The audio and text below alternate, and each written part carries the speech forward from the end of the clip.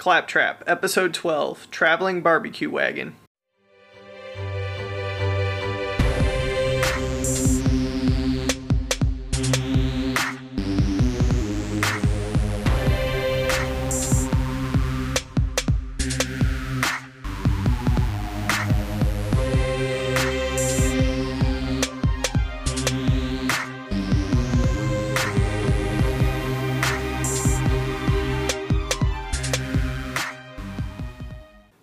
Hey Claptrap Country, in this week's episode, I was inspired by the Christmas gift that I got this year, and that was a Weber Smoky Mountain smoker. So that got me kind of reminiscing on an activity that Josh and I did together in the past. So the summer after we graduated high school, we worked for a traveling barbecue wagon. So we would travel and do shows all across the region. So Ohio, Pennsylvania, Michigan. Did we go to Indiana? We went to West Virginia for sure. Yeah, we went to Fort Wayne, Indiana. So, like I said, all around the region, and we learned how to smoke ribs, make sauce, work in the food industry. I'm sure all of you have experience doing that. So we thought we would, share some of our knowledge about barbecuing and as well as tell some of the insane stories from along the way. So Josh, do you got anything you want to say to start off? Yes, I guess you could consider us carnies, even though I don't like the word and I don't like to admit that I was one. I will say the crew that we were on that summer, I would consider us as carnies, which can get a good or bad rep, mostly bad, but we'll try and shed some positive light here on that. So to start off, I guess, do you want to maybe go into the rib making process, or do you want to start with sauce? Well, I guess we can talk about the ribs first, because that's what everyone wants, when you're barbecuing. You and I didn't have as much experience with this, because that was more of what people would probably call the pit master's job, or our boss's, aka our boss's job, was to prepare the ribs. I think you might have actually done it once or twice. I didn't actually ever help with that, and so maybe you can correct me if I'm wrong here. But from what I remember is, a lot of people love tender ribs, fall off the bone ribs. We did a St. Louis style rib, which entailed basically the pit master preparing all the ribs that we'd have, and they would load up the smoker. You can use different kinds of wood to prepare the smoker. I think a lot of times we use either cherry, probably the most popular you could use, or a different kind of hardwood that really gets a nice flavor to the meat there. And that process is kind of started, a day before the show starts. So a lot of shows or ribs burn-offs took place Thursday through Sunday, or maybe Friday, Saturday, Sunday. So typically the day before on Thursday or maybe a Wednesday, you would start smoking the meat and just preparing the meat as is. And from what I remember, we would smoke them for 18 hours. Is that right? Yeah, it was something crazy like that. It was a super long time because you have to cook them low and slow. So if you cook them too hot, then your meat will tend to dry out or burn even on the outside. And when you cook them at a lower temperature, the kind of the connective tissue and the kind of the fats and everything inside start to liquefy, and that makes a nice and tender meat. That also helps out with the flavoring and stuff as well, too, right? That's what I'm thinking. Yeah, you get a longer exposure to the smoke, obviously, as it rolls through the smoker.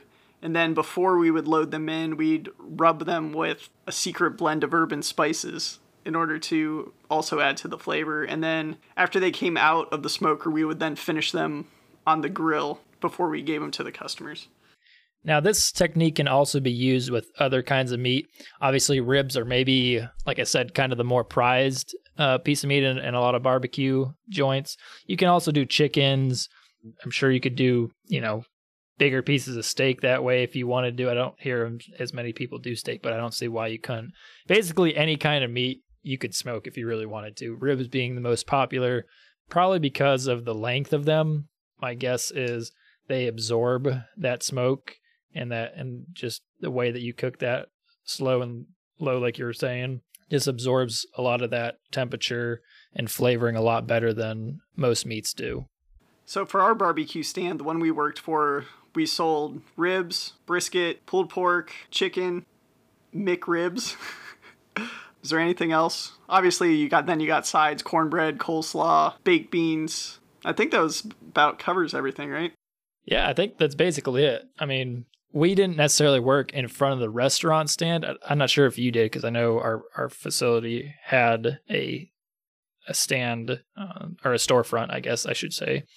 But we basically, like Kyle said, did it in a traveling style. So it wasn't like we were a gourmet restaurant. We were basically a trailer that hooked up to a truck, and we would drive around to these rib burn-offs trying to compete for the best tasting ribs and, the complementing sides that would go with it, as well as, barbecue chicken and your sauces and your seasoning, how good that tasted on their own as well as on the meats. So they all kind of played together like that. But I think we got everything covered there. The competitions would be, fairly regionally. So we would go to the competitions, and then you would just set up, like Josh was saying, for like 4 days. And then you would just sell ribs to people. And then at the end of the show, there would be usually some kind of award ceremony. So people would vote on, judges and people both. So there'd be like a People's Choice category. We won that a couple times. I think I liked them the most, actually, when they would do the competition like halfway in between. Because if you won like first prize and it was halfway through the competition, then you get like an onslaught of customers going out the line. I don't know if you remember this or not, but I think this had to be Fort Wayne, Indiana. And we did really well with our sauces that year or that show, sorry. And our line was like, an hour wait, and people stood in line, and we were flipping ribs and getting them out there as quick as we could to people. Like, that was awesome.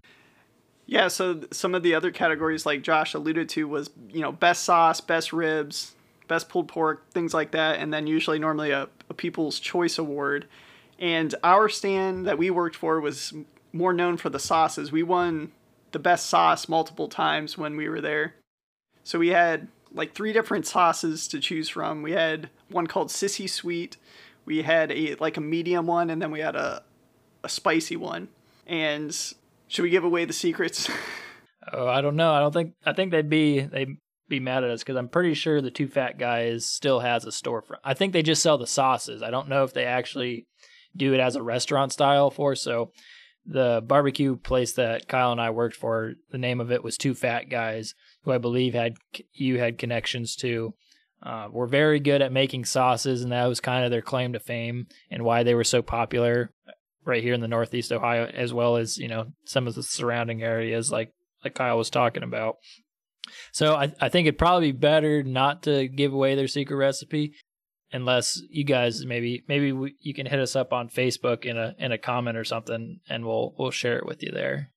Well, we can talk in broad strokes. So basically you would start with a base sauce, and then you would add herbs and spices to that to get up to the final product. And you would just go from there. So very interesting summer. We definitely learned a ton. But one of the major things about, working at these festivals weekend after weekend was the fact of all these interesting people that you would meet along the way, whether it was the actual customers coming to buy the wares, or it was the other rib vendors that you would hang out with afterwards. So, Josh, do you have any stories you want to lead off with, or anything that stands out to you? I'm trying to think of what our actual first show was. I'm thinking it was the Berea show. I believe that is correct. Okay, yeah. So Berea, Ohio, kind of made famous by being the spot where the Cleveland Browns practice facility is. And this show took place probably early June, is what I'm thinking. Maybe mid-June. I can't actually quite remember. But we had no idea what to expect when we were first going there. At least I didn't, because, growing up, I was just thinking like, fairs, festivals, you don't really pay attention to how all of this stuff kind of comes together. So we're getting set up for this show and everything. And, we're putting up all these banners and signs and to advertise and get ready for the show the next day. And we're putting up all this aluminum conduit to hang our signs. And like, I kept telling everyone, I'm like, I think I feel like an electric shock in these guys. And everyone's like, oh no, you just probably got some like static friction or something, like you're fine. And like the more and more we did it, like we kept adding things to the framing, you know, getting the smokers and all the dishes out for, you know, preparing the meals for everyone. And I kept feeling electricity running through everything. And I was like, nope, that's definitely something's connected to that. So we ended up finding out that there was a short and a wire like all the way to the electrical box where we had actual electricity running through our conduit. And I remember that starting off the whole year being like, okay, what did I get myself into? Like, I'm the only one that could feel that, and everyone's telling me that I'm crazy. I'm like, nope, I'm getting shocked. Yeah, I remember I was like, no, dude, you're full of crap. So then I go ahead and grab onto the spike or whatever that we're trying to drive into, and I get zapped. I'm like, all right, he's not lying. Somebody else come and check this out. So then they had to call in like an electrician, and he's like, oh yeah, you got electricity running through all these people's signs. I was like, all right, here we go. And that's when we finally earned our Carney titles. So when you're like, oh, something's happening here, guys. You need to check that out. So I guess that was kind of the kickoff for everything. I think at that same show, kind of embarrassing to do because one of the caveats of getting to work at this place is sometimes you and I, if you remember, we got to keep the tips, you know, depending on what the circumstances were. And so we would always try and have a little bit of competition to see who could make the most tips when you're working the register or just in general trying to get people to come up and buy things at the show. And I think in particular, one time you and I were either mopping inside the trailer or I was, and you were cleaning out, you know, just like it was after the lunch rush and we were just cleaning and we got to choose what music we were playing. And I can't even remember the name of the song. You might be able to remember. It might have been like Wheel in the Sky. We like played it like once or twice over and over again. We like started like dancing and like doing like really stupid stuff. And like these two kind of crazy ladies came up and were just like staring at us laughing. And then by the time like the show was done or the song was over, we like turned around and noticed that they were like laughing at us. And then they ended up buying food, which was funny. I don't think it was Wheel in the Sky. It was definitely a Journey song. Oh, it was Separate Ways was the song. That's it. For whatever reason, that was our jam that summer. Great song. Yeah, just cruising out to Journey all summer. Now, working at these shows, we've also had multiple interesting requests by people trying to get discounts for the ribs. So Josh, I don't know if you remember what happened when we were in Carroll County for the car show down there. I think I remember, but I'm going to let you tell this one. All right, so Josh is working at the cash register, and I'm putting things together on the line behind him. And this guy and his girlfriend comes up. And if you're listening with children, I'll try to keep this as PG as possible. So the guy comes up, and then they give us their order. The guy asked Josh if he would give him a discount if he would allow his girlfriend to show her feminine parts to him. I do remember that now. Oh my gosh. Yes, I do. He tried so hard to do that too. He's like, "Oh, come on, you give her a little love." I'm like, dude, like, no, like, one, that's like super unprofessional.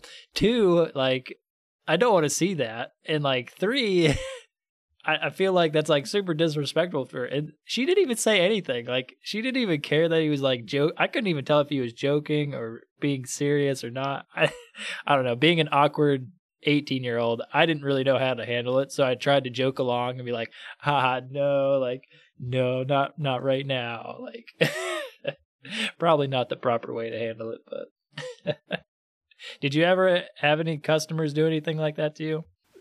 Well, I guess like this happened pretty much every show, so I don't know if it was like a unique experience just for me or if it was more for just anybody up there. So with these, pretty much every barbecue stand there would have some sort of sticker or something that a pin, something like that you could hand out to people where they would, after they ate your stuff, you could put the sticker on them so then people would know where you got your ribs or whatever from. Right. We had a giant smiley face that said, I love two fat guys or something like that on it, right? Yeah, yep. And there would always be these older women that you try to give them their sticker and then they would be like, no, no, no, you got to put it on me. And then you'd be like, all right. And then you try to put it like on their chest, upper chest. And then they'd be like, no, I want you to put it down lower. And we're like, all right, this is not happening. That would happen at least multiple times a weekend. I can't say, yeah, it was so awkward because it's like in those kind of situations, we laughed about it because I guess I didn't really care. But it's like, what what are you supposed to say to him? Like, yeah, here you go. And like, just like slap it on him. In most cases, I just like slapped it. I'm pretty sure like on their collarbone is like where I would do it. And they would like, try and laugh or tease you about it. Like, oh, it could have been a little lower there, sweetheart. And you're like, nope, I put it right where I wanted to. So out of all the different jobs that we had to do, like I said, there'd be a guy in the grill, there'd be a guy on the cash register, there'd be a guy maybe tending the pit, pulling things out. There was, the guy on the line putting together the different meals and everything. What was your favorite position, I guess, amongst the crew? Well, there was two things. I definitely liked preparing like the entire setup beforehand. I think it was a lot of fun because it wasn't necessarily dealing with the hustle and bustle of customers who are super impatient for their food, by the way, which I always thought was, funny. But in general, I enjoyed being the cashier, I think, because I got to interact with, like you said earlier in the episode, just a slew of different characters out there. Everyone from your basic redneck to, your high class dude who's buying a bunch of different ribs for his family. It's just, the different kinds of people made the job enjoyable, and a lot of laughs were shared because of that. So that was my favorite normal job. How about you? I actually really liked working the line for some reason. I don't know if it was just because you get like a dopamine hit or something right after you finish an order or whatever. But for some reason, I liked cutting ribs and brisket. For some reason, I just liked the feeling. You were good at it, so that definitely helped. I was not very fast with that, so I think maybe that's ended up why we ended up doing it that way, because I was not very good at keeping up the line. You could dish out orders so much faster. I won't say they always came out like picture perfect, but I tell you what, you definitely got those orders out. And with record speed, like I was saying earlier, sometimes our line would back up 30, 40, even an hour long wait, and we'd have people lined up for 30, 40 yards deep. And when you have that many people, if you want to make money in that business, you got to serve all of them. So it's not like we have multiple cash registers for the most part, taking multiple orders and having people wait in line. Is you take one order at a time, and you guys in the back line there would be trying to fill the orders as quick as you could. And then as I'm taking the next order or the third order, you're giving me the food for the person who just who ordered a little bit ago, in order to get that, and had to remember names, or I think we used people's names, didn't we, in order to like remember the orders? Yeah, we had to. I can't even remember the organizational system to keep track of all that we used. And then, like Josh was saying, the line would be forever long. People would be waiting in line like 2.5 hours. And there would always be someone who's been waiting in line for that long. And the menu is on these gigantic signs out in front. And then there would always be someone that has been standing in line come up and be like, so what do you guys have on the menu? And it's like, what have you guys been doing for 2.5 hours? Twiddling your thumbs, right? Yeah. That was always quite funny. Another job I actually really liked, and I rethought about a question that you asked earlier, was when we were preparing and refilling sauces and things like that. I actually really liked restocking, like the sides when we were running out, or cleaning. Like mopping was actually kind of fun in the trailer, because you basically get to listen to music and bob to it as you're doing all of this, but I actually really enjoyed making the sauce because that really, gives a lot of the flavor to the product that we had. And I was thinking more about what you asked earlier, is if we should talk about what we actually use in some of that stuff. One experience I did have mixing, I think it was the hot sauce. So I don't think it's any secret for any person that does barbecuing that one of the biggest names out there in barbecue is Sweet Baby Ray's. I don't think that's a secret. And I don't even remember all the herbs and spices. So I guess that's kind of the secret of what made the sauces so special for them, is the exact amount of each ingredient. But for this particular one, I remember it was like the hot sauce we were making. So we were using habanero powder and chili powder, and basically you dump it in this like 5-gallon bucket of Sweet Baby Ray's. And then we were using like a power tool with a mixer on it to basically mix all of this together.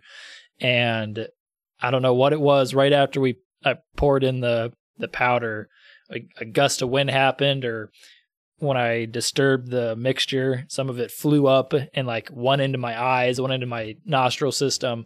And like, I remember like crying and my nose running for like an hour after that. Like, it was so painful. And I was just like laughing because it was like, that was my favorite sauce. I really liked the hot sauce. It was probably my favorite. Yeah, that was probably my favorite too, even though the mild one was the one that tended to win the sauce awards. It had a really nice sweet flavor. Like, don't get me wrong. It's just, my preference is probably more on the spicy side of life. So out of all the different shows that we did, which one was your favorite? We're probably going to have the same answer on this, so you can just interject. My favorite show was the Pennsylvania show, which I can't even remember the name of the town. Like, it was just literally in the middle of BFE, Pennsylvania. I feel like we just drove for a while in the hills, and there wasn't like a big city or anything.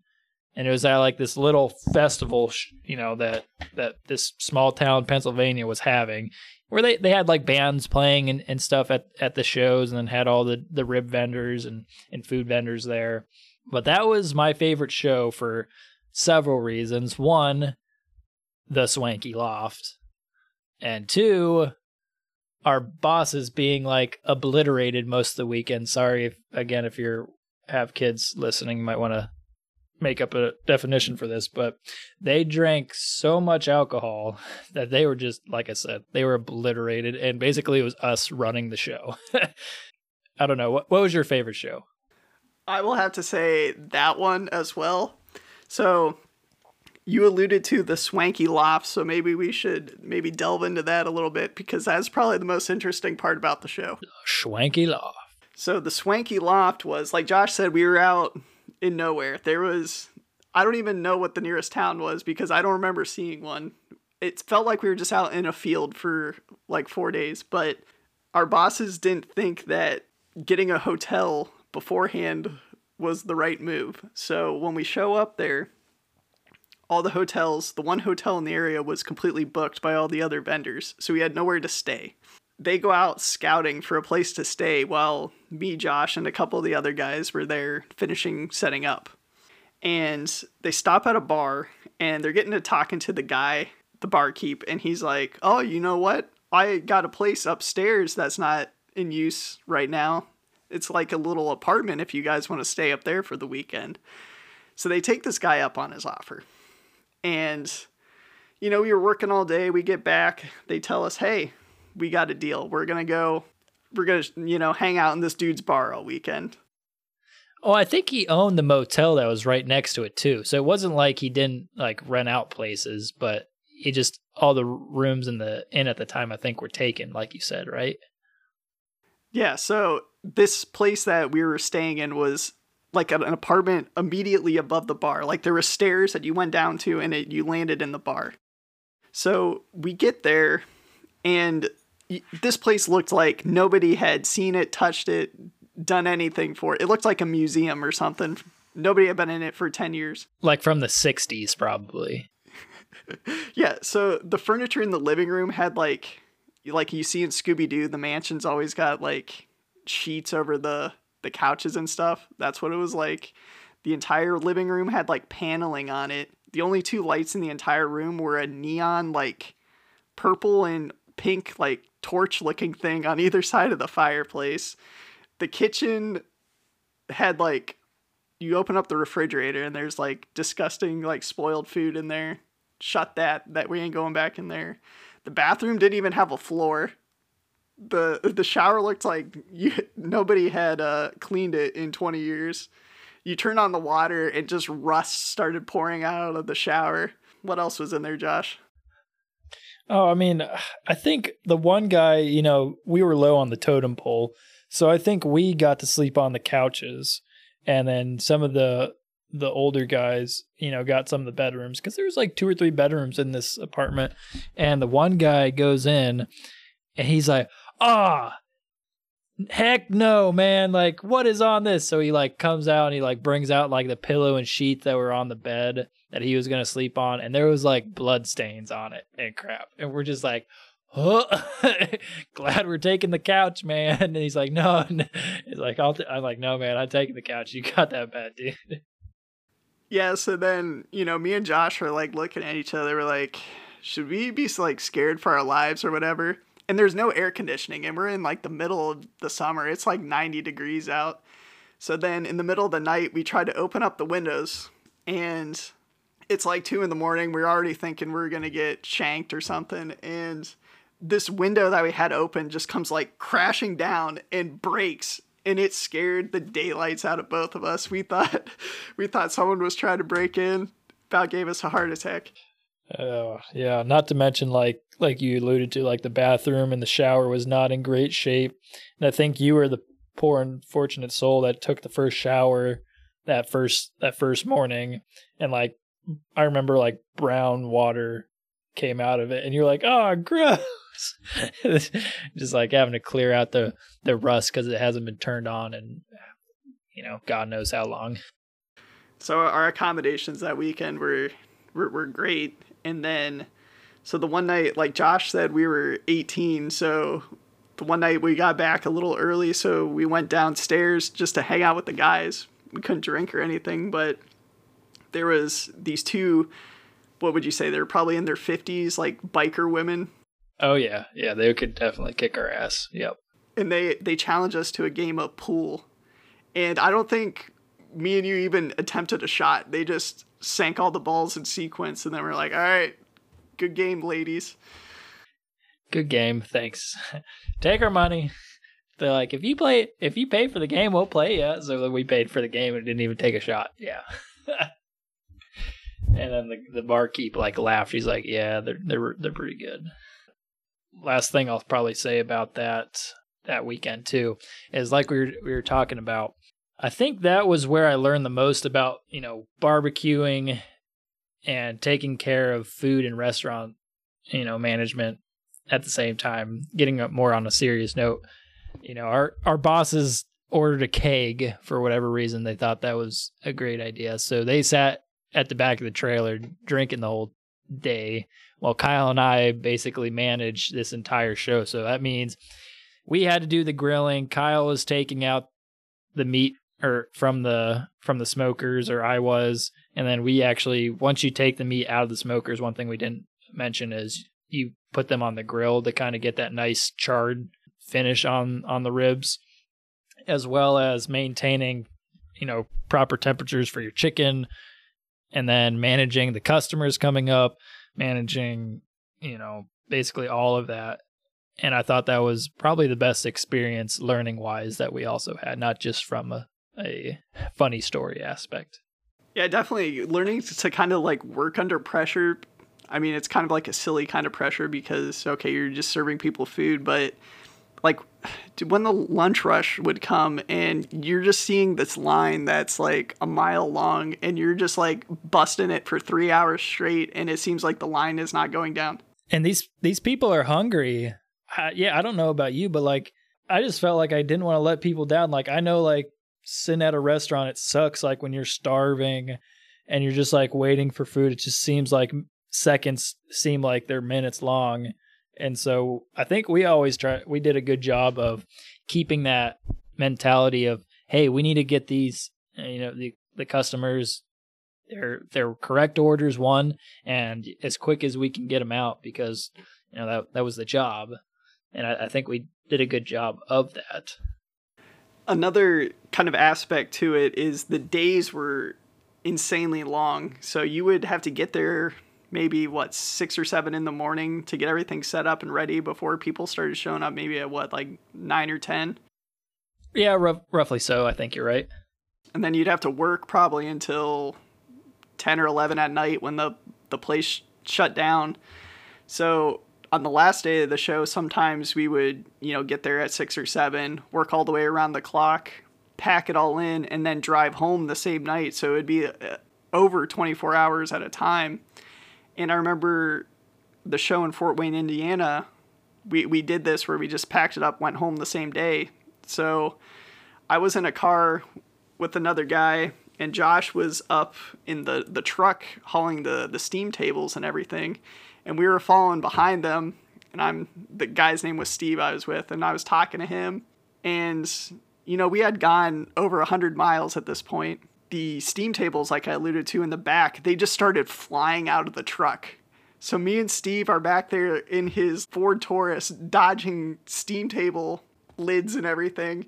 And we're trying to call up and be like, guys, pull over, pull over. Finally get Josh and Adam's attention. So then we had to go and pick up all this stuff in the highway on Route 30. Right, and this is in the middle of the night too. Yeah, 2 a.m. That was a great time. Semi trucks just blowing through. I'm out in the middle of Route 30 picking up steam table lids. No lights or anything. Yeah, it was quite entertaining. The point of, a lot of what we just talked about is owning a restaurant or working in a restaurant or maintaining a barber. If you're working in a food truck, though at times it might seem it's a silly job, a lot of it does teach you a lot of good skills, like you're saying. And I'm pretty thankful that we got to, go through those experiences. Yeah, I definitely agree. And I also kind of got the love, I guess you could say, for maybe attempting barbecue. And that's kind of why I wanted to get a smoker for Christmas. So here pretty soon we'll get to try that out and see if I can make some of my own barbecue up to snuff. What do you think the biggest tip that you learned from, taking care of barbecuing from that experience? What was your biggest takeaway from that? So there's kind of a couple of things that go into it. Trying to get repeatability behind things. You know what I mean? So having a consistent time, temperature, or, same variable or something maybe? Yeah, exactly. So heat, the temperature, and being consistent with that is probably the most important thing.